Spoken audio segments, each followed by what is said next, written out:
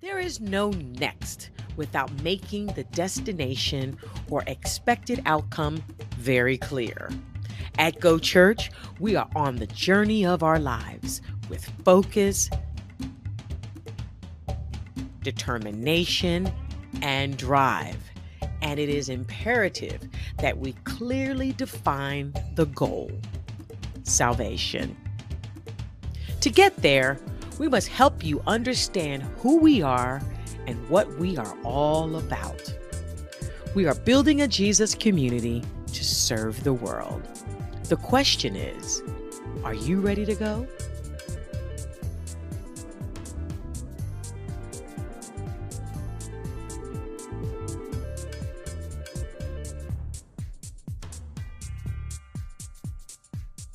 Morning, good morning, good morning.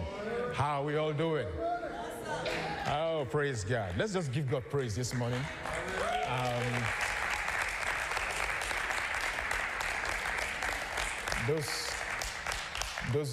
Those songs just get me every time. Yeah, they get me every time.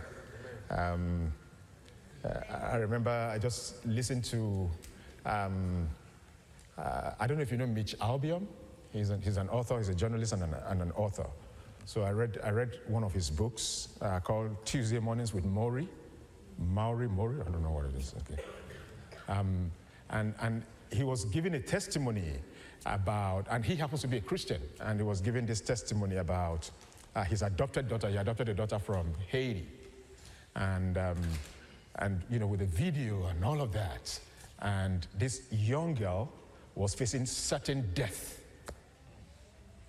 I mean, certain death. No cure. She had this incurable cancer. Young girl. And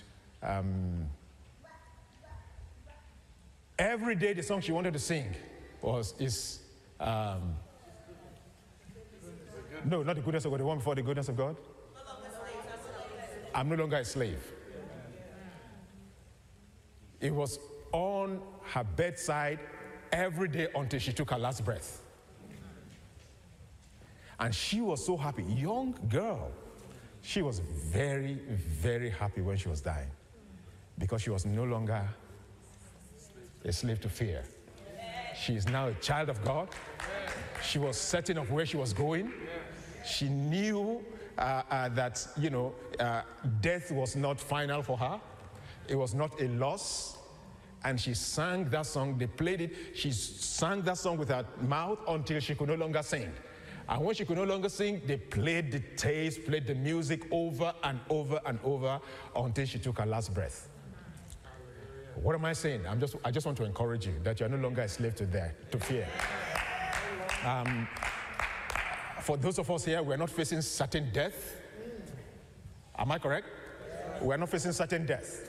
So if somebody who is facing certain death could be that, you know, that encouraged to know that she was no longer a slave to fear, how much more you that have an opportunity to live again. Hallelujah. Hallelujah. Father, this morning we just want to thank you. We bless you. We give you praise. Thank you, God, for your goodness is always after us, and we are no longer slaves to fear. We give you praise and we bless you. And is there anyone that's going through any challenge here this morning? We just thank you, God, because you give them the confidence that they are going to go through whatever the issue is. By you, we will lift over a troop. We will leap over a wall. In the name of Jesus. We'll give you praise. In Jesus' name we've prayed. Amen. Amen. Hallelujah. How are you all doing again? How are you all doing again? All right. We are continuing with our series. And before I overstay my welcome, it's ending next week. So it's going to be ending next week. Next week, Sunday, there's so many things to say, but we cannot say everything at one time. All right? So we'll continue. We'll take a break, and then we'll go ahead some other time, find some other time to do it. And after that, after next week, we're going to have a kingdom conversation. And it's, amen. Yeah, amen. And that kingdom conversation is going to entail everything we have been doing since, last year in terms of, the change, the what's it called now? The renaming, the change, the leadership, everything we are going to, and the questions are going to be open. So just get ready, prepare your questions, any questions you need for the rebranding, for the change, for whatever it is that you want, just get ready. In 2 weeks, we will be doing that. All right. Okay, so we're in number 5 now. Next week, we'll complete number 6, and then we'll take a break for a while from then on. All right. So we have been talking about, a Jesus community, and one of the things that we have said that I would like to reiterate every time is this, is that you have to know yourself, you have to know your purpose. If you know yourself and you know your purpose, it leads to what? Certain predictable actions. And certain predictable actions always lead to predictable outcomes. All right? If you sow beans or cassava or maize or whatever the thing is, if you sow oranges, don't be surprised that that oranges are growing from you're harvesting oranges. All right? So certain actions lead to predictable outcomes. And so we are looking at some of those things, and we're making an allegory of all these, like a journey, that we're going on a journey here at Global Outreach Church, Go Church. We're on a journey. And on this trip, for us to be able to get to our destination where we're going, for us to know we're on the right course, there are certain signposts that we have to pay attention to. All right, the very first signpost is what? What is the very first signpost? Everyone is welcome. That's the very first signpost. That's what you see. If you don't see that, if that's not the first thing you're seeing, know that you're on the wrong course. You're not on the right track. All right? Then the second one is what? Nobody is perfect. We're all growing. The third one is what? We uphold one another.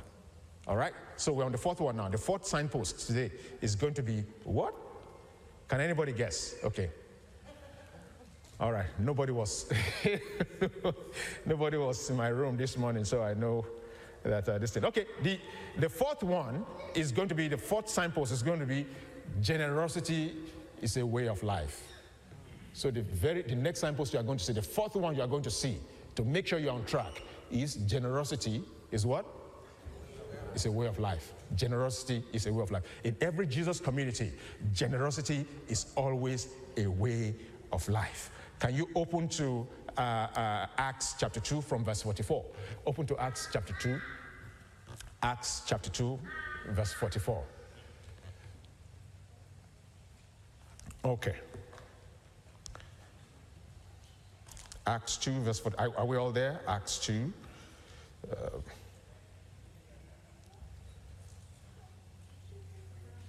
Okay. Verse 44. It reads.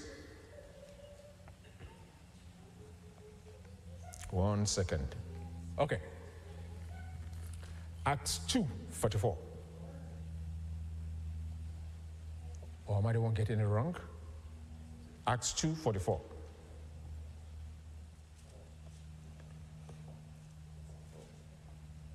Okay. So then, NLT. And all the believers met together in one place and did what? Everything they had, and shared everything they had. All right, go ahead. 45. And they sold their property and possessions and shared the money with those in need. 46. They worshiped together at the temple each day, met in homes for the Lord's Supper, and shared their meals with great joy and generosity.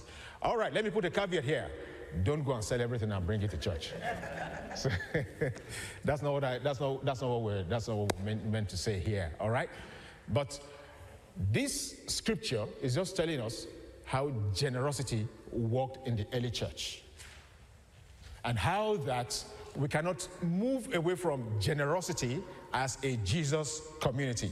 Because what makes life really pleasant and what makes life go the way it should, one of the major things that makes life go the way it should is generosity. All right?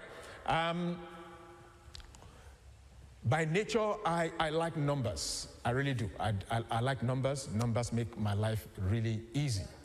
All right? Instead of reading the whole of this book. I just get some numbers, and it just tells me what to do and what not to do. And here in this church, numbers are really important to us. Every Tuesday, 12 p.m., like clockwork, we pour through numbers. We pour through all kinds of numbers, financial numbers, LUM numbers, attendance numbers. We pour through numbers, and it helps us in a lot of decisions that we make and all of that. And I said that to say this, that at the beginning of this year, I went through some numbers and I did some, work in my head, put it on paper and did it on my head.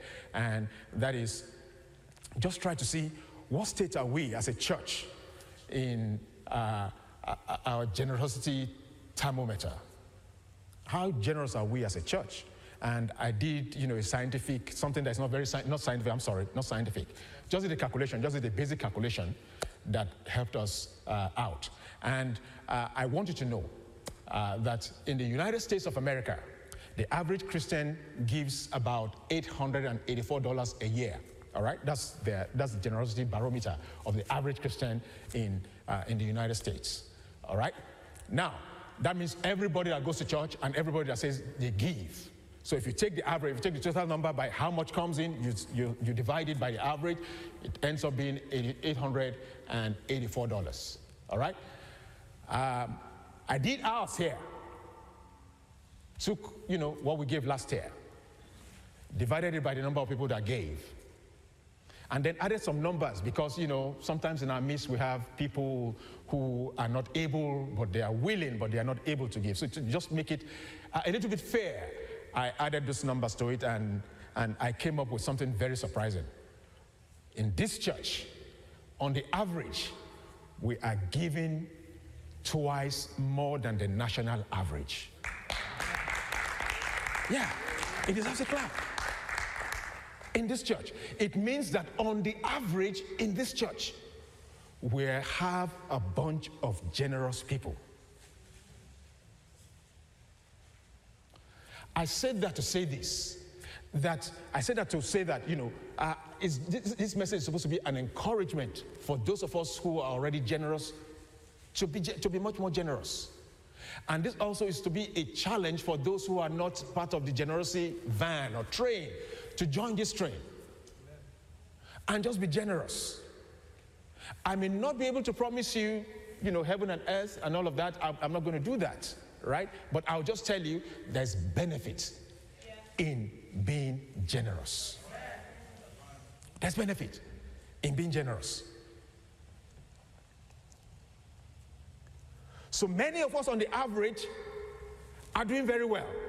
In other words, we don't need too much to fit into the Jesus community completely because we are already on the generosity train.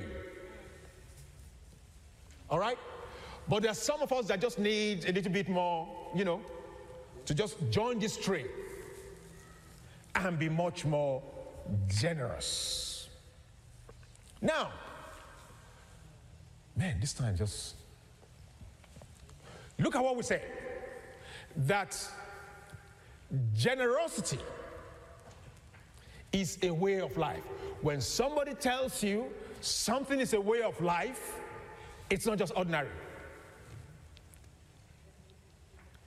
When something is a way of life, there are three components to it, to something that's a way of life. When you say, oh, something is my way of life, this is my way of life, right? There are three components to it. In other words, there must be habit. There must be, then habit moves to what? Culture or tradition. And culture and tradition moves to belief. So if somebody says, hey, this is my way of life, check if that is a habit. If it has moved to culture and then there's a belief in it. Let me tell you what habits are. Habits, number one, are actions or practices that happen over a period of time. In fact, in 2009, there was a study in the European Journal of Social Psychology that says it takes about 66 days of consistent practice for habits to form. You do something consistently for 66 days, then you begin to form a habit. However, habits, if they don't move from habits into culture, they're easy to break. So what am I saying? What's culture? Culture, customs, traditions, they are habits of a group of people or individual that have been practiced over a long time. Though the norms are unwritten, even though it's a norm, it's something that you do consistently over a long time, it's unwritten. All right? And so you have done it over and over and over, and it becomes, you go past the 66 days, and you do it over and over and over, and it becomes a what? It becomes a custom. It becomes a norm. Like the Bible talks about Jesus. He said, as his custom was. He went to the temple. In other words, Jesus did not just decide, oh, let me go to the temple today. Or he did not decide 2-3 days ago and say, let me go to the temple. No, it was his custom. It was his tradition. It became tradition. Traditions and habits are so strong that they are difficult to break. They impede on certain things in our lives sometimes. And that's why Jesus Christ also told us, he told the Pharisees now, he says, you make the word of God of none effect because of your tradition. When we say something is a habit or a tradition, it does affect everything in your life, and it moves and becomes the basis for which you do something. Now, habits in themselves are not alone, are not good enough, all right? They have to become beliefs. Beliefs are things that you have come to accept, irrespective of what they are. You have accepted them as truth, God-given truth, whether they are true or not. You believe them, you agree with them, you embrace them, and so they are so firm in your life that you cannot live without them. It's like something is gone in your life. How does that go with generosity? We're saying that generosity has to become a habit. From a habit, it becomes a custom or a tradition. From a custom to a tradition, it becomes a belief that you cannot live without.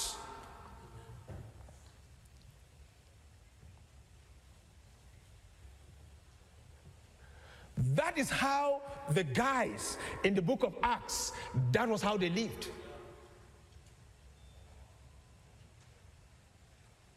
It was so firm. It was so real to them. In the book of, 2 Corinthians 8, verse 1. If you go there, I won't open to that, but just go home and read it and all of that. Paul was talking about the Macedonian church. And he was talking about how generous they were. And guess what? Their generosity was not predicated on the abundance of what they had. They did not have money. That's what the Bible, read it. From verse 1, 2 Corinthians 8, starting from verse 1. They were not rich.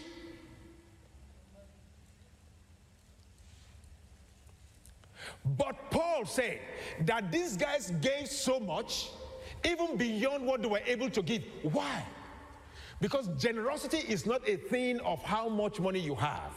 It's first of all a thing of the heart. If what you have does not leave your heart, it cannot leave your hand.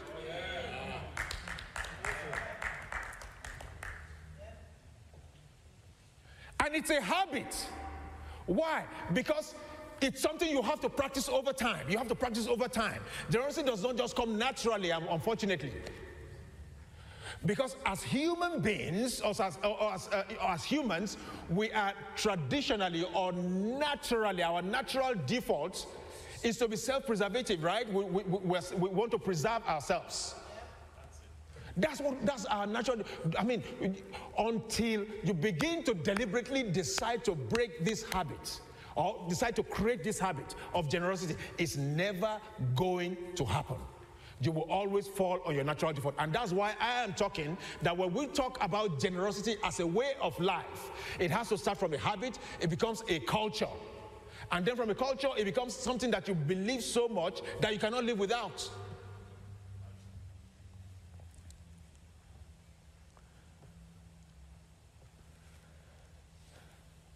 In the history of church history, we were told, or we read, or we know, or you get the information of how that when the church came, the church actually started like a sect, right? It was a sect, it was people that, people did not, care about. The people who really have, what they, in fact, the word Christian, when they called them Christians, it was derogatory.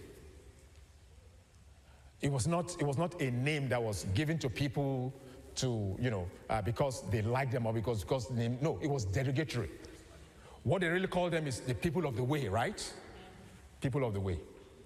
It started like a sect. It started like a sect before it became a movement. But what made Christianity a movement, one of the major things that made Christianity a movement was the spirit of generosity that was present in the people that practiced it.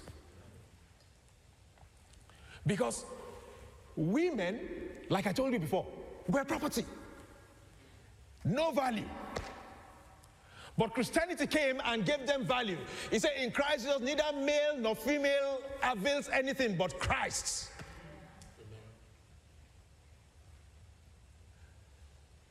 Unless you are a male child, you had no value. In those days, I'm talking about 2,000 years ago, you had no value. But Christianity came and gave value to people. In those days, the world was divided into the nobles and the lay people. If you had money, you are good. If you are poor, too bad. But Christianity came and gave value to people who are poor. How did they give value?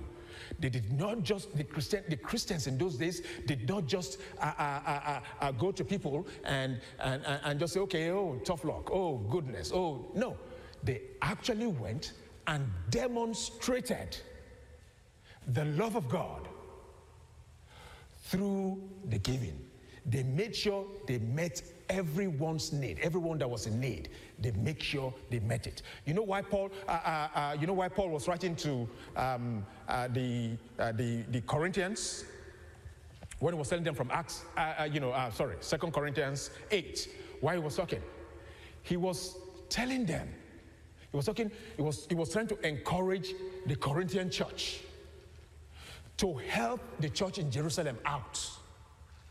And he was using the example of the Macedonian church to explain to them how it is beneficial to give. You know why? Because the people at Jerusalem that time were facing a lot of issues. Things were going on in Jerusalem at that time. If you're a Christian in Jerusalem at that time, you were marked for death. And so you could not do so many things. You were an outcast. Nobody wanted to deal with you. Nobody wanted to do anything with you because you looked like a sect. You sounded like an idiot if you called Christ in those days. These days, we enjoy Christianity, especially in this part of the world where we enjoy Christianity, we do whatever we can do, but it wasn't so in those days. And because of that, folks couldn't, they couldn't get lands to farm. They couldn't go to places, nobody will have mercy on them. So if you are poor and you are all of that, then, it's bad luck. It's just hard luck. And so Paul was telling the Corinthian church that, hey, you guys, things are going good for you. You need to remember your brothers in Jerusalem. Because that is what we do as a community of people that have come to accept Jesus Christ. Sir, excuse me. That is what we do. We look out for one another. We help one another. We give a helping hand to one another so that everybody can at least have something. And so Paul was telling them, you have no excuse. There's no excuse for not being generous. Because the Macedonian church, and the Macedonian church is a group of churches, not just one church. It comprises the church at Colossians, when you see the letter to Colossians. It comprises the Thessalonians, the churches at Thessaloniki, and some other churches that way. All right? So there were a bunch of churches, or a group of churches, who were really poor, but they were ready to do something for the Corinthians in their own time of need. And so why am I saying all these things? I'm saying all of this to let you know that we have no excuse not to be generous. It is not how much you give. It is your heart. and what you have to give. Paul said, make up your mind what to give. Nobody's going to force you to say, oh, give this in. And thank God here, we don't even talk about, percentages and all of that. We'll just tell you to give.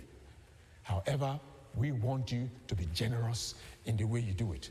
Why is that important? Why is that important? Sometimes when I listen to messages on giving and all of that, the only area of concentration, the only area of focus is that area where you talk, if you give 10,000, you get 20,000. If you give that, you get all of this, and forget about all those things. Paul said it very clearly that is even supposed to be the least in the area when it comes to generosity. How did I know? Because Paul said, it is more blessed to give than to receive. But they're always teaching it in the reverse. It is greater to receive than to give.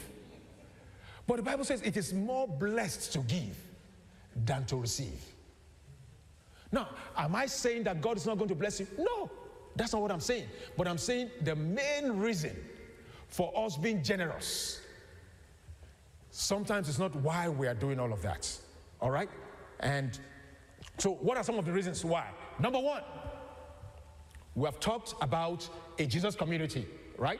We talked about a Jesus community, that we're in a Jesus community, and there are certain actions, there are certain things that we must do as a Jesus community to be able to get to this thing. So number one, a Jesus community is a worshiping community. All right?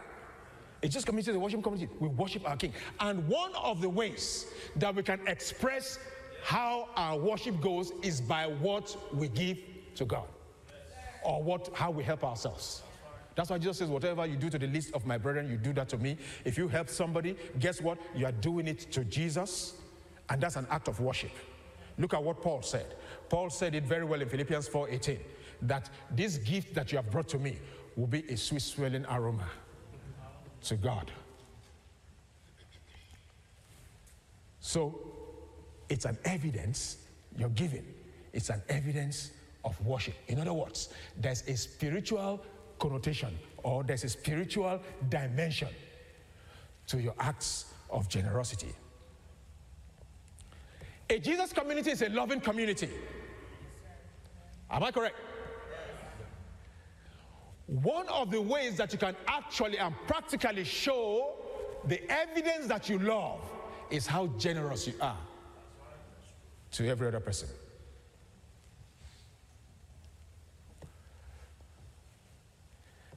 You can go and read that from Luke 10:5-35. Jesus talked about, something concerning your act of, love, from the story of the story of the Good Samaritan, right? The Good Samaritan showed active love, unconditional love, by what he did, the act of generosity he showed to the guy. The guy did not look like him in any way. The guy did not have anything in commonality. In fact, based on what the world dictated at that time, they were supposed to be enemies. But the guy went and showed an act of love to this thing. Now, the third reason why generosity is important is that a Jesus community is a serving community. Am I correct? And one of the ways we can show that we're serving is through our generous services or generous giving to everybody. And look, sometimes I don't want to say this and all of that. I just want you to be generous. Now, let me say this. I want you to bring whatever you have and help us, because we have things that we can do. But if you don't trust me, if you don't trust us here, you don't trust us, the leadership, just be generous anyhow. Be generous anyhow. So what am I saying? I'm not saying this because we want to benefit. Paul said, look, I'm not telling you to be generous because it's going to add something to my own account. No, that's not the reason. It's for your own credit. It's for you. So what I'm saying and I mean it. Now, I'm not saying don't bring whatever you have. Don't go and say that's what I said. That's not what I said. All right? But I'm saying for the few of us that don't trust us how we can do it, that we're going to use your money judiciously, right? What you're supposed to bring, take it somewhere else. Be generous to people. God wants you to be generous. And that is what I'm telling you this morning. God wants you to be generous. He wants us to be generous. Generosity does something to God, and it does something to your soul.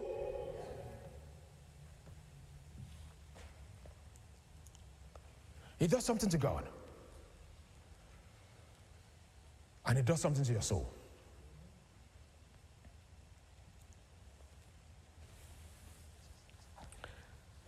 Last year, there was this guy that came here, and the guy was telling me how things went bad for him. He just came to service and he brought another guy, and he was introducing the guy to me and said, "Hey, this guy, this guy is my friend. He's fallen on very hard times or very tough times, and I brought him here because when I fell on a very tough time, I came here, and Lom actually did help me to get back on my feet." And he talked about how things were very hard for him, and at some point his wife even died, and so things were hard financially. His wife died, and he just kind of gave up and could not do much. But one place he had the confidence that if he went, he was going to get something to eat, was at Lom.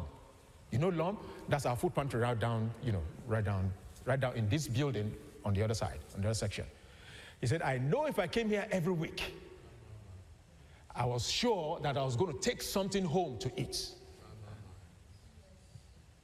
And that helped me so much that now I'm on my feet. And I can bring somebody again because I know I was helped here. And so sometimes, that's why I said, what you give, your generosity has spiritual dimensions. It has impact beyond what you can think. So when he told us that, when he told me that, my heart was so lifted, I was just full of joy. That I'm a part of something that helps somebody to get back on his feet. Is he here today? No. Is he a member of this church? No. But I know there is an impact of Jesus that he felt that will never be taken away from him. You can say anything about this church. That guy will defend this church to the end, because when he was down, guess what? This was where he found hope. This was where he found hope.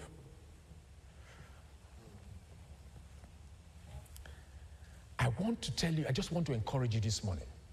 I want to encourage you this morning that for this Jesus community to be able to move on and do the things that God has called us to do, and be able to do it well, we will need a lot of your cooperation.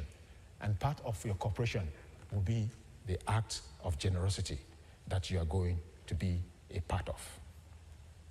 All right? What about, how much can I say about WORM, the mission agency of our church, or of the whole ministry? Do you know that there's some missionaries that are out there that they will not be able to at least meet a good number of their daily needs without the support that they get from this place? Monthly, we support people, missionaries. We support causes. Monthly. And the support that we give is unconditional, because like I told you, remember I told you that it's not how much you have, right? If it does not leave your heart, it cannot leave your hand, right? The support that we give is not contingent on, whether we had a good offering or it's a commitment that we have made. And those commitments will fulfill them. You know why? Because that is what a Jesus community looks like. We help other people. Generosity is a sense of taking care of other people. It's that place where you get to where other people are as important as you are. You feel the sense that you guys are together. Let me just quickly give you one thing, one reason why we have money from a biblical standpoint of view. One reason why money is important, why we should make money all right? One reason why we should make money. Many of us come and we want to make money so that we can make more money. But primarily, that's not what the scripture says. Primarily, you get what I'm saying. Paul was talking in the book of Ephesians. He was talking to certain guys. Ephesians 4. He was talking to certain guys, and he was telling them, "You guys were no Christians. When you were not Christians, you were thieves. Those guys were thieves, right? They stole. That was how they made their living." But Paul told them, he said, "Now that you are now Christians, now that you are Christians," he said what? He said, "Let him that what? Steal no more." To be able to do what?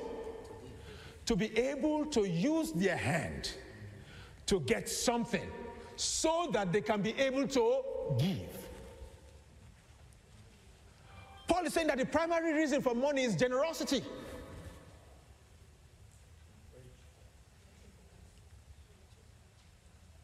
What am I saying this morning? I don't want to badge anybody. I don't want to, everybody to his own, but I'm just saying this morning that you can join this train of generosity. Let's start this train, this habit, this culture, this movement of generosity. We want to overwhelm our community and our world with generosity as much as God enables us. That is one of our goals. There are so many things to do. There are so many things that we want to do. But look at what Paul says. Let me just quickly run through certain things that Paul said. All right? 2 Corinthians 9:7 tells us that generosity is a spiritual thing. It makes us know that generosity is a spiritual thing. 2 Corinthians 8:2 helps us to know that it comes from the heart. 2 Corinthians 8:4 helps us to know that it's a privilege. We should see it as a privilege whenever the opportunity to give comes. And then Paul tells us, which is where I'm going to end up now. Not quite, but really. I'm just going to end up now in a few seconds. Paul said we should make up our minds. Nobody should force you to give, right? Nobody should make you give. Anywhere where they're arm twisting you, give and all those kind of things and all of that, that's not a godly thing. That's not how it works. God will rather win you than force you. Yeah. All right? God wants to win you. God wants to enlighten you. God wants you to know. If God wants to force you, everybody will be born again today. Right? But he's not forcing everybody to be born again. That's not the God way. That's not how things work. When it comes to God, God wants you to understand what you are doing. He wants everything to be done out of a sense of understanding. All right? So he said, don't let anybody, Paul said, don't let anybody force you. Don't let them tell you, but you make up your mind what you are going to give. However, there's a caveat there, that he who gives sparingly will reap sparingly, and he who gives generously will reap generously. All right? But the thing is, the most important thing is that make up your mind as to what you're going to give.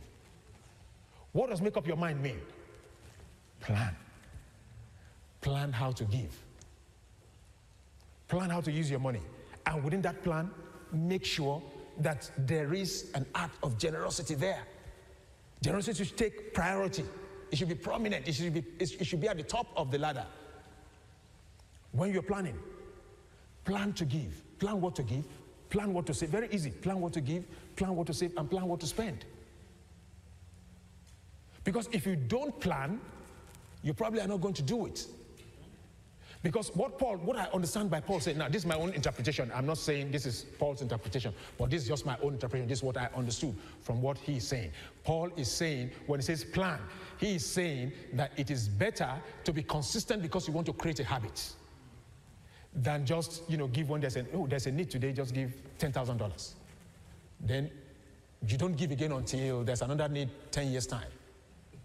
All right? But be consistent. Be consistent. Plan to give to the poor, not just the church alone. Plan to give to the poor. Look for a poor person around and help them out. Plan to give, not just your family, because the gift that we give alone sometimes is just to our family. Look for people who are in need, that can feel the love of Jesus tangibly. They will appreciate your giving much more than all these things that we're doing. Look for people that you can give to that don't have the opportunity to pay you back, to repay you in the same coin. That is where the blessing is. And finally, if you're here and you have challenges, you have challenges, financial challenges, you are a little bit down here and all that, we have our generosity purse, which we call the benevolence, funds. We're not going to give you cash, all right? But we are going to pay your bills. If it's bills, you need to pay your light bill. You're back on your not credit card now. We don't do credit card. Don't go and blow your credit card and then bring the bill here and say pay. No, that's not what we do. All right. What we do is, if you have your light bill, you have some kind of challenge, and then you are coming short in all those things. Talk to my wife. Talk to Sister Shadi Kembi. Talk to Brother Ayo. They are the ones managing that purse. There are some funds there, not a lot, but there are some funds there. We put money there to just help people. All right? If you have this kind of challenge, this is a Jesus community. Yeah. We need to bring everybody to par. Yes, sir. And make everybody feel that they can meet their needs, so that you are not being drowned by needs. If there's anybody like that, or anybody here that is going through those challenges, let them talk to us. We'll be able to do something, because that is what a Jesus community does. Are we all together? God bless you.